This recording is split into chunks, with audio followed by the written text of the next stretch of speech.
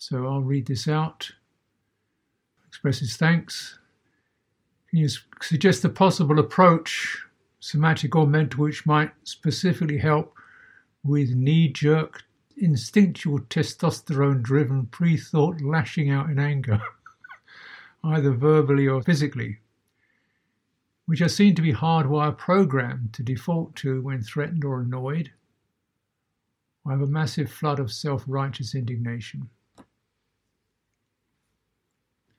So when these occur, I try to flood my mind with a traffic light, a red traffic light, saying stop, stop, to try to rein myself in and bring some compassion, equanimity and restraint. Doesn't always work. Am I conditioned into such violence, or do I have free will? And this knee-jerk, testosterone-driven lambasting can be directed internally into myself, mentally destroying myself or physically self-harming. Can further morph painful mental rumination into drawn-out chronic self-loathing, despair and extreme malaise.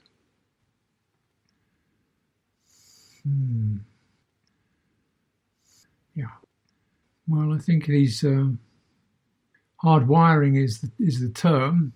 I think we will probably all experience at some time or another, maybe even appropriate. If, jumped on by a tiger or something, a bit of lashing out might be appropriate. I don't think it's much good. But when it gets hardwired, it's compulsive and impulsive, instinctual, so it becomes a default mechanism, mechanical. So with such phenomena, obviously you can't rationalize them. The stop sign seems like a reasonable, handbrake on it. But I suggest it's also examining, threat is a signal that we're all wired up to. It's a lifesaver. What is being threatened? What is being threatened? That's a question for inquiry, for deep attention. What is being threatened? Probably not one's physical life, but I imagine things that get threatened are a sense of belonging, a sense of self-worth, a sense of dignity, respect, our ability to do things. You name it, you look at it, triggering around those. And certainly these things like value, worth, belonging, self-respect are important. But it seems their foundation isn't that secure. Otherwise they would not be threatened. So, for example, I'm not saying this is your case, but say my if I'm saying, my position as whatever I am, teacher, Ajahn, abbot, and I take that as something I really take a foundation on, then for sure it's going to be threatened because it's just a convention. So I can feel somebody's not respecting my position, my authority, my role, my value as a good monk. Then I can get bristly and so forth. Then I'm vulnerable because I've taken a foundation on something that's not a foundation. Therefore, I'm open to threat. Now, if I've taken trying to establish my foothold, my foundation on sense of I'm grounded, I have my space, that's mine, it's a given, you say, it's something I don't have to fight for, I can't lose it. I don't have to hold it, I can't lose it. I don't have to fight for it. It can't get taken away from me. So this, in a way, is the kind of long-term, deep strategy, is to really establish one's foundation and security in a place that the world can't can't move you from, because it's not of this world. Sense of space or groundedness is not dependent on being in New York or Singapore or a manager or being witty, charming. It's not dependent upon that. So you can lose all that. It doesn't really matter. So that's one thing we try to do, just come back to, very important to reset, so that we do find that foundation which is secure. And remember it when the wind blows, when the hurricane comes, because so often when we experience a threat, which is so often the reason why we lash out, is essentially a defense strategy. I'm feeling threatened, I'm feeling pushed, I'm feeling injured, I'm feeling attacked, therefore I lash back. It's not as if I go around seeking to beat people up. That doesn't seem to be your issue. It's not you're aggressive, but you've got a hyper defensive strategy, which is this, jump up and fight back. And for sure, I don't know if it's more male than female, and females would do it, certainly. But it's certainly more polished in males. Well, it has been, because we were the soldiers. We were the ones who were groomed to accentuate that trait, testosterone trait. And so you end up killing people for what? An ideology. So, re-establishing our values, then also realizing, well, this is so hardwired that to remove the wiring, you have to do quite a lot of, I would suggest, doing quite a lot of rehearsals. So you meditate, just imagine the kind of thing that winds you up, right? You sit there and you imagine this person coming in and pointing their finger at you and saying, da-da-da-da-da, and you want to get up and put their lights out, And just feel that rising, and then but actually there's nobody there, you're just imagining it. So you push the button in imaginative time, you see yourself rising up, you're not going to do anybody any harm. And then, okay, that's that. And where am I? Ground. Okay. Being able to come out of it.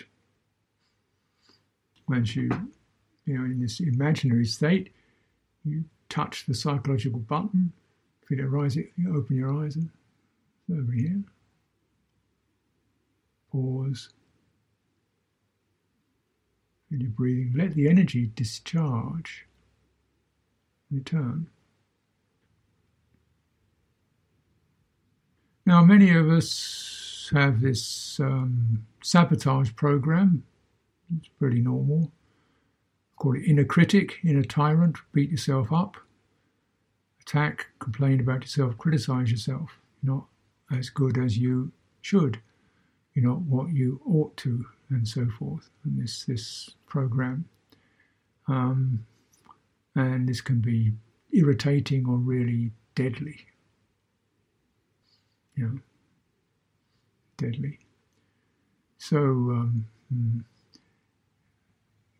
this is where the method or the atmosphere we dwell in is sympathetic, which means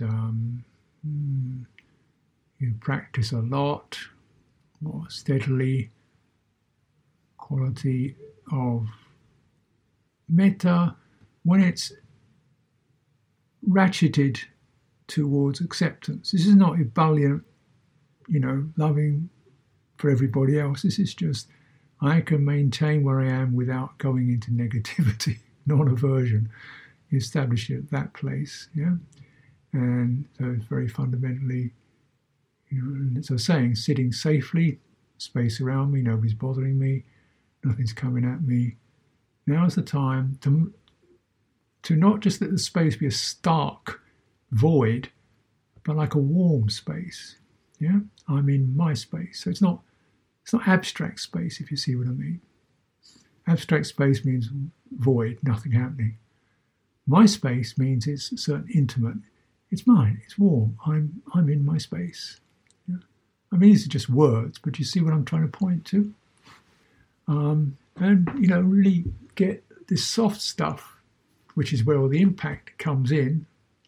Face, chest, belly, throat, to open up and receive that sense of being in a warm presence. This is just really helping to set the matrix of birth.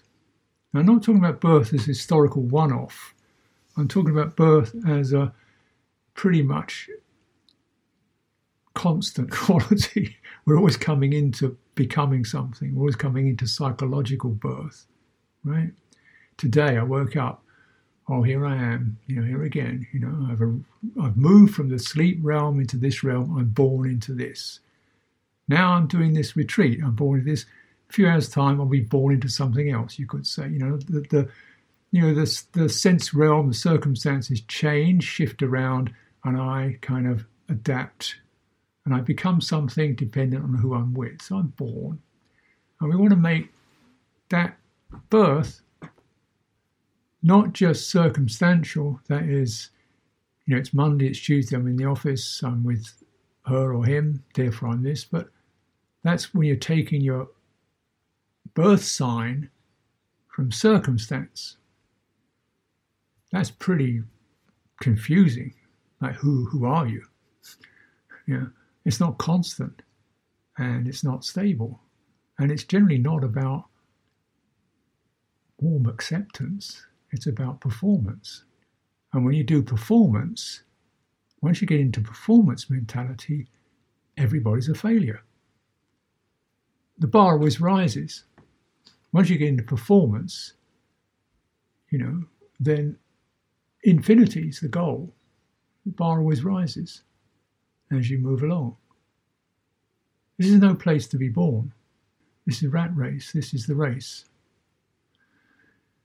Instead, you want to be born into something that's not about circumstance, but it's about, I rise into a place of space, mind of space, a heart of space, that's mine, intimate, warm. I'm here, that's enough. This acts as establishing that as a setting, since with every deed and act, we become something. So it's important that what we become is infused and from this basis. Otherwise, we're trying to be becoming something that we could be will have a future result, right? That is always unstable and stressful because the result isn't here yet. And when it arrives, we can think of something better. You don't want to be born into the world of cause and effect. You're only born into the world of Dhamma, which is not about cause and effect. This very much helps so the impulses, therefore one is prepared, you see, because what happens is when sense contact happens, if you're in your own space, you say, oh, that's that. Mm-hmm. Oh, maybe not. Oh, I can move towards that if I wish, or I could just hang back a bit, or I could see the potentials, because where I am is stable and comfortable. Now, if it's not, if it's always dependent upon meeting, what's coming at you in a kind of like respond to it, then you're always going to be caught off guard. You're never going to succeed, essentially. And the results are, the two results are you blame others or you blame yourself. It's a crazy thing to do, really, because it's extremely uncomfortable and it doesn't cure anything. One can spend repeated periods of time through one's life blaming. people who passed away years ago or haven't passed away. You can blame them till the cows come home. It doesn't make any difference to them. It doesn't change things. It just makes your mind sour, right? I know it's not as if a reasonable process, and blaming yourself is no way to develop, is it? You can't blame yourself into happiness. You can't blame yourself into purity. You can't use a stick, right, to bring around, peace, contentment. So that stick has got to drop. And instead of the blaming, we recognize, conditions, what do you expect? Things never work. In a way, this is what dukkha is about, the sign of dukkha. It's a comfort to recognize that nobody ever gets it right on that level. Therefore, there's no failure. When there's no failure, there's no success, no need to succeed, then you're freed. Okay? Now, these are the kind of deep resets that we cultivate in meditation practice. Now, if you're looking at stopgap measures, that red traffic light, that's not bad. Coming into your feet, standing, just coming into your feet, really coming into the fullness of the body. If you like, get a pebble, put it in your pocket. When you think things are getting difficult, just grab that pebble and start rubbing it in your hand. The pebble's not going to fight you. So anything that takes you out of that particular scenario and you're actually aware of something else will tend to diminish the flood of energy rushing towards that particular topic. So if we're holding a rock, or perhaps a sponge might be better in your hand, spongy ball in your hand, in your pocket or something, then you're getting that, kill somebody, just hold the sponge and you can strangle the sponge. So the energy of that intense arousal, you're using it and you're establishing it on something, spongy ball, that's another measure. Movement's always good. Generally, when we come into compulsion, any compulsive tendency, we kind of freeze. We lock. We go into a compulsiveness, so we've got the sign of locking. So you lock. You're getting angry, you lock into that threatening state. When you're fascinated, you lock into that glued state. When you're looking for escape, you lock into that state. So just being able to move, roll your shoulders, soften your jaw, walk up and down a bit, squeeze your hands. These are kind of things you can do. And always returning through the base of, be well, and I have not killed the person. Very good. So you chalk those up, and you start to, deepen that resource of self-respect. Why precepts are so helpful. This is you could spend weeks tackling this particular phenomenon. You're certainly not alone with that one. Maybe the intensity, but the sense of what that contains. But I will pass on if that's okay. I hope that's of some use, because I'd like to deal with other things.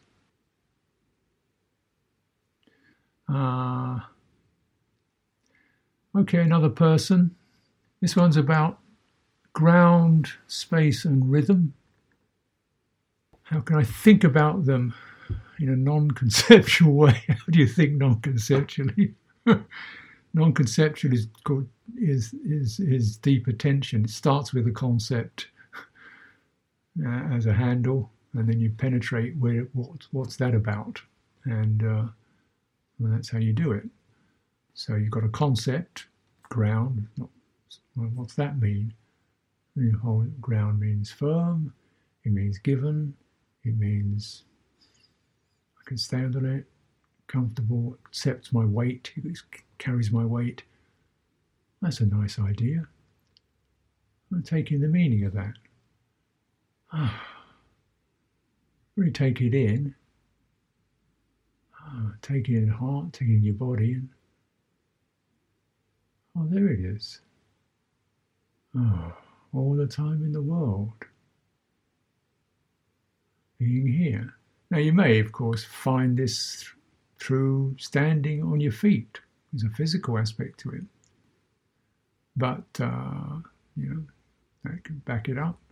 But it's actually not specifically only related to physical posture. It is a somatic state where the nervous system goes to rest. Right? Rest, not slump, but stabilized. And it's an emotional place where we feel no pressure, no hurry. Yeah. And it's given. And so your process of deep attention, get the idea, get a feeling for what that means. This is the chewing it over. What flavors come out of that? What would it be like? And then as soon as you can do that, you will feel it, because it is an essential reference point. I'm not making it up. Just because people don't necessarily talk about it doesn't mean it doesn't exist. It's definitely there. Presence, dignity, self-worth, firmness, resolution, these are all based upon ground. Space, absence of pressure, no compulsion. Be as wide as I like, as tall as I like. Look at it physically. His body's not constricted. Or the room. It's also about time. Space is about time. When I have space, I'm not in a hurry. When I have space, I can make room. So develop space, you make room for that which you normally shut out.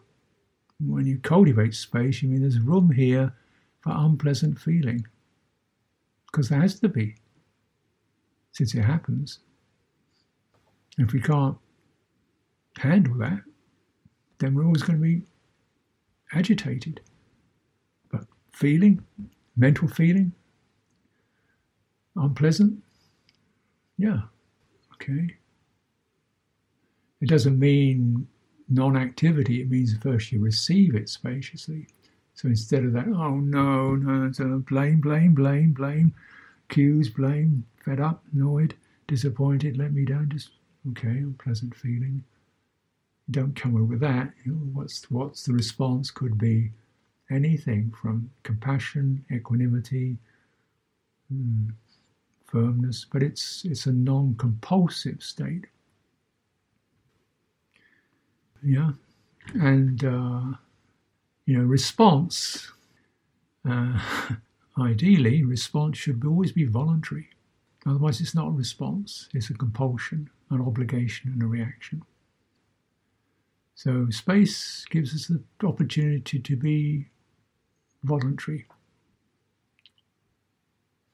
Where is space? Well, immediately it's around your body. You can move one way or another way. It's up to you. You could sit still. You could lie down. You could stretch your arms out.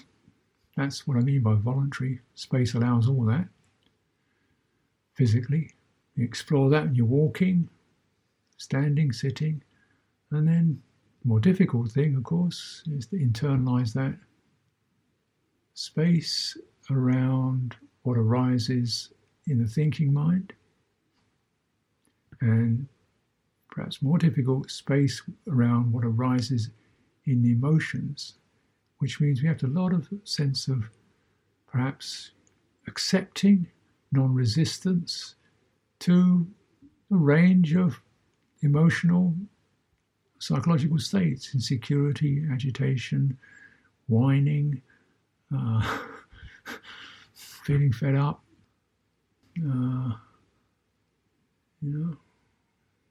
Okay, this is where we meditate, isn't it? That's that. But not that in a kind of cold way, but just because the space, my space, is always warm. It's not blank. Rhythm is life. Everything pulses, from the sun pulses, the stars pulse, my blood pulses, life pulses.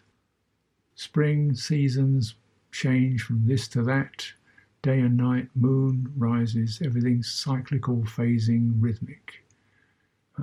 Where did we lose that? Why is that strange? Because we tend to live in automatic. 9 o'clock, switch on, 10 o'clock, switch off. Suddenly, bop, it's day, and then, no, it's night, push a switch, light comes on, it's day. no rhythm at all, it's just instant. And when you link up to that, then we link up to these systems that are non-rhythmic. You want to get into rhythm. One can say quite a lot about that. But essentially, to get into rhythm, you come into your body, and then when you move, everything moves. When you sit, everything sits. You breathe in, everything is breathing in. Breathing out, everything is breathing out. You're in a flow. And when you're in a flow, there's no snagging. Because the actual speed of the flow changes. But when you're not snagging, if it's fast, then it's fast. If it's slow. Yeah. It's meandering. But the rhythm can change. But always there's a sense of there's definitely an arising and a discharging. There's day and there's night. Try to feel what that happens in your body and the world around you. And of course, most intimately in your breathing. That's the fundamental sign of being sentient. The fundamental rhythm sign is the breathing. So we have another question. I hope that's helpful for you. I'll read it out. She's aware of a stroppy toddler who is wounded and wants revenge. I think we just touched into that one. This is your version of it. I'm familiar with non-self teachings, but this intense energy is difficult to deal with. I'm wondering if some situations the meditation can't help, or if there are specific practices can help to allow the heart space to be sustained. So we have the tantrum, the rattle out the pram, throwing the rattle out the pram, which doesn't stop at the age of 3. Revenge. Well, what good would that do you? Sweeter than my mother's milk is the blood of my enemy. It's not self because it's something that many people experience.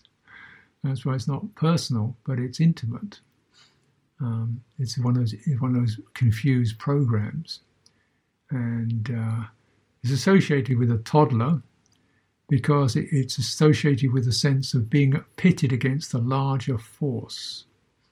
As when you're a toddler, you sense that what you're meeting is bigger or implacable, or is not going to listen to you, or is bigger than you, or it's the toddler feeling they're up against something bigger, authority. We get a lot of tantrums against authority, and so on, wherever that appears. And who's that? What are you taking revenge against? I'm not asking you to tell me, but just think of that. Who is that? And the way you something in you put them there. Something in you made them bigger than you. Or maybe they claimed they were, but do you have to believe it? Would you throw a tantrum against the butterfly for landing on your nose? Probably not. Would you throw a tantrum against the moon for shining through your window? Probably not. But human beings who we feel exert unreasonable influence over us, that we can't reason with because they don't listen, or we don't feel we have the right way of saying it, then we just get into the stroppy, angry toddler. The inner tyrant, the big fellow, creates little me. And little me screams and hollers against the tyrant. But if you stop being little me there's no tyrant. If you dismiss the tyrant, there's no little me. Both of these are created in your own heart. Now, this meditation, I don't know what I've been doing so many years, it means so many things. I call that mind cultivation, cultivating, cleaning the heart. So these are definitely areas we need to check in with. You can be, and it's pretty universal. People resent their mothers because they weren't exactly what they wanted. It's pretty unfair, isn't it? She gave her more attention than she gave me. What's the point of that? And again, mind of sympathy, everything. We live in a mistaking world. It's dukkha. We're going to keep whining and railing about it, or we're going to get bigger than that. Compassion, equanimity, accepting the unpleasant feeling. Then we don't have to get into these ignominious psychologies and reactions. So this is a process of deep attention. Maybe this doesn't seem like meditation to you, but I think meditation is often much too restricted as just focusing on particular objects and getting calm. Mind cultivation is really overhauling these programs and qualities of heart, which are pretty much, many of them extremely confused, and just by avoiding them, you don't deal with them. And quite to a degree, it can be the meditation. Some meditation is avoidance strategy. Just go to that steady space, that quiet space. I don't have to deal with that messy stuff. Well, not now you don't, but you will do. It doesn't go away.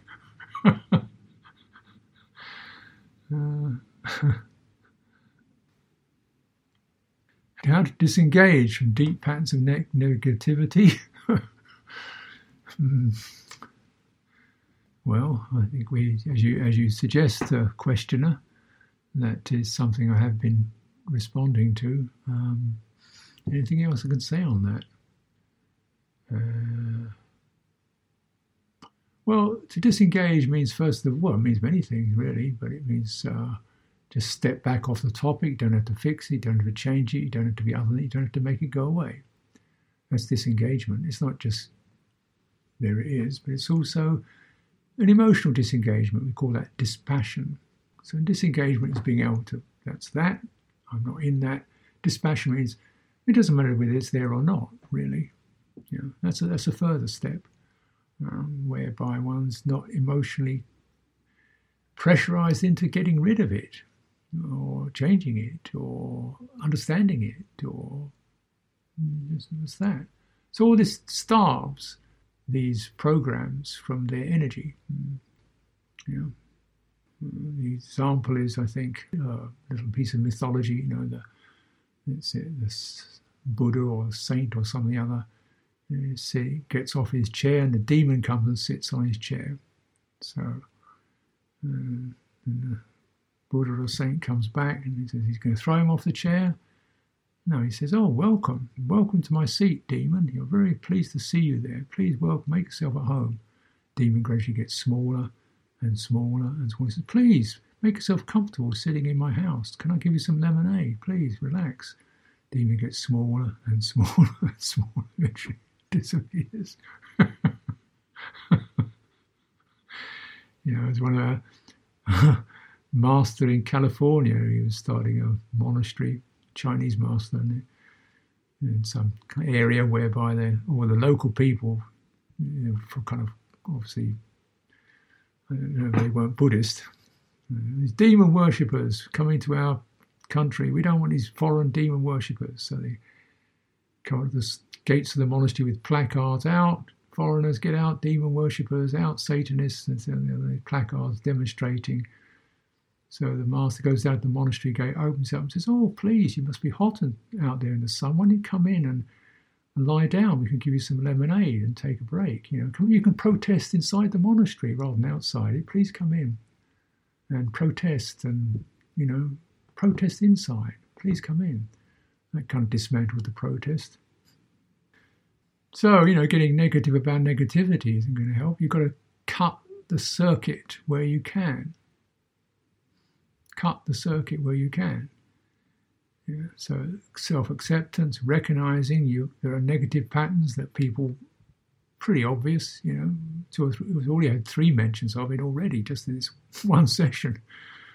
So these are just fundamental currents or pieces of hard wiring. Now, you just got to keep dripping in to that, the qualities of acceptance, turning your attention to skillful things, acceptance, presence. It's rather like, you can have a 40,000 volt cable. You just put some water in that, it doesn't work anymore. But you putting more electricity into it, try and get rid of it, isn't going to help. Next question. Today's stimulation is designed to prevent us from experiencing boredom and reducing our tolerance for boredom. I am intrigued whether you ever experienced boredom in your simple, disciplined monastic life. What have you learned about it? I have experienced boredom, and it's lack of stimulation, and it's essentially negativity. It means, as you said, it's the craving for stimulation. And I think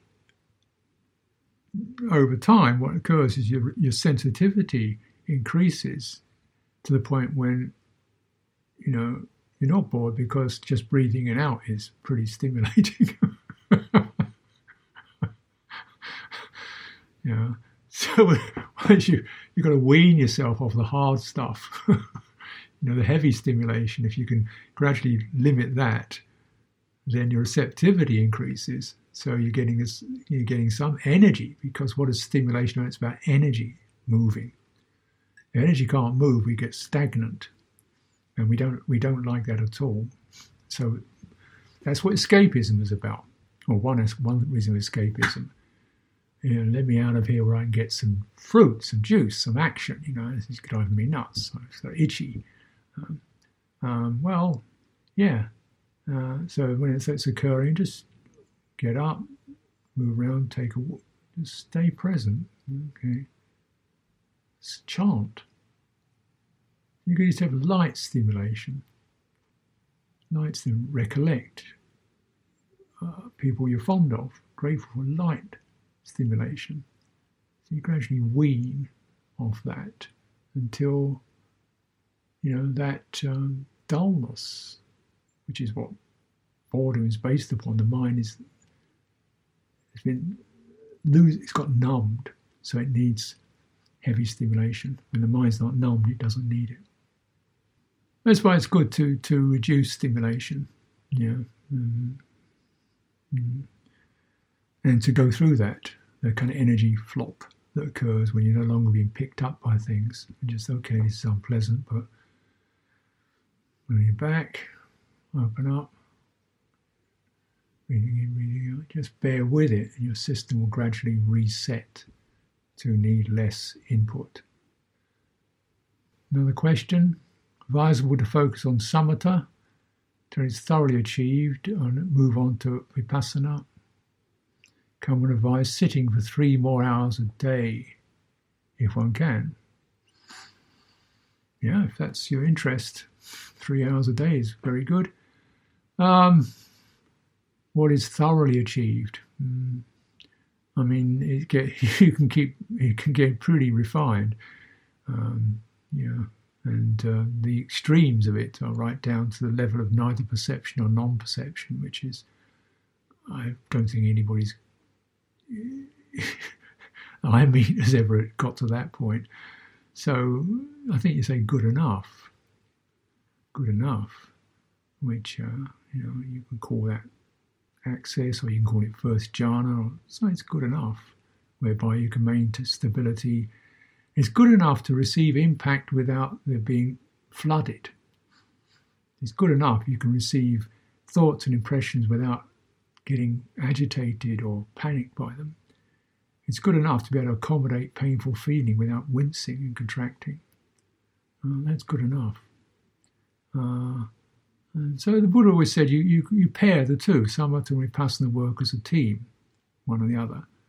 And so vipassana is just looking into. It's not really a technique, it's an attitude. It can become a technique, but essentially it's an attitude of, what's that about? So only so many Sikara can do that. So let's look at what's that really about. How valid is that? What's that based upon? Now, if your mind hasn't got any stability, you've got nowhere to stand to ask those questions.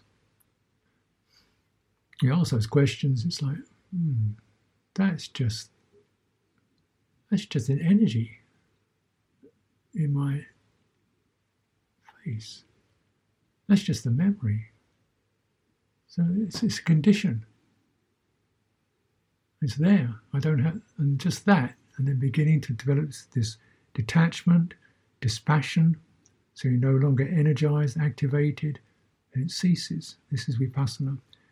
Detachment or disengagement, dispassion, ceasing, relinquishment. That's the trajectory of insight as you develop these deeper qualities of dispassion towards conditions. In fact, you don't even expect conditions to be satisfactory. That's what we mean by relinquishment. It's no longer disappointment because conditions are conditions. So it's an expression of thanks, and thank you very much for your appreciation. It does help to know I'm hitting some or touching into some useful points. I think I only have time for about one more. Actually, there's two more. I might better get them both. Question asks, while being with the heart, I went deep and experienced a strong sense of pain in the heart and felt fear that I might die. I don't think I am dying. It was very strong. Fear comes, if I stay with it, it might be too much for the heart. Is it better to take a rest in those moments? I think so. Yeah, if you're entering into territory whereby you can't manage it, it's good to just back off a tad, get back to it later. If it's something that's has some depth to it, you can deal with it another time. When we're entering this touchy, vulnerable territory, you've got to strategize a little bit. When's the time to pause? Just stay where you are, pause, receive that. When's the time just to not panic, but that's enough for now. Let's feel what's happening in my back, my chest, my feet, the space around me. When's the time when I might be able to reach into a place where I feel a sense of warmth or strength and connect that quality to the place where I feel frightened and nervous. Now, these are both potentially present. One can feel some aspects you go into, you feel flutter and agitation and despond. You don't want to go into those, but you acknowledge that. Okay, so don't go into that. When that's arising, can you find a place where you feel steady, stable, and then you bring the two together slowly. So your steadiness begins to comfort, alleviate, relieve the nervy sense. And this is normal. You may not think you're dying, but in fact we all are. So, and we're all living as well. We're all born every moment and dying every moment. Every day a bit of us dies. Every day a little bit of us is born. Every day another thing dies. Yeah. So, what do you say, This is the condition. Get used to it. Thank you for teaching. Is everything impermanent, or does practice make it impermanent? Practice reveals the changeability of conditions. Is there such a thing as a stable condition, a permanent condition? Nope. There's repeated conditions. It seem permanent, like my sense of guilt or rage, but it's just repeated. If you notice it, it's just, here it is. It's whirling along. It's kind of you can't have a permanent thought. It has to rush from one thought to the next, right? So even if you're in a sense of blaming people, you generally got to get not just one thought, but then he did this and he did that, and I can't see why he's doing that. So he's got to keep moving. So the phenomenon might seem permanent, but it's actually made up of micro moments which continually shift to keep the energy going. If it was permanent, we have no energy in it. It's the impermanence that is kept going by energy rushing through it. If you withdraw energy from it, it starts to fade. First way of withdrawing energy from it is to recognize this is not a permanent state. Can you notice the changes? Already, by doing that, you're not engaging with the topic. When you feel upset, annoyed, vicious, you're not engaging with the topic. You're just saying, this is that energy. Oh, you mean I shouldn't? No, you don't have to not have it at this particular moment. You're practicing disengaging. You feel the energy is flooding through my face. It's red, it's hot, it's jumping up and down. It's a phenomenon in the universe. Why do I call it me? Everybody has one. It's a phenomenon in the cosmos. In the psychological cosmos, this is one of the creatures that lives there. Dispassion. And then, how do I want to be with this? Spacious, grounded. You see it as impermanent, also something to not get shocked by or flustered by. And that's where you take the energy out.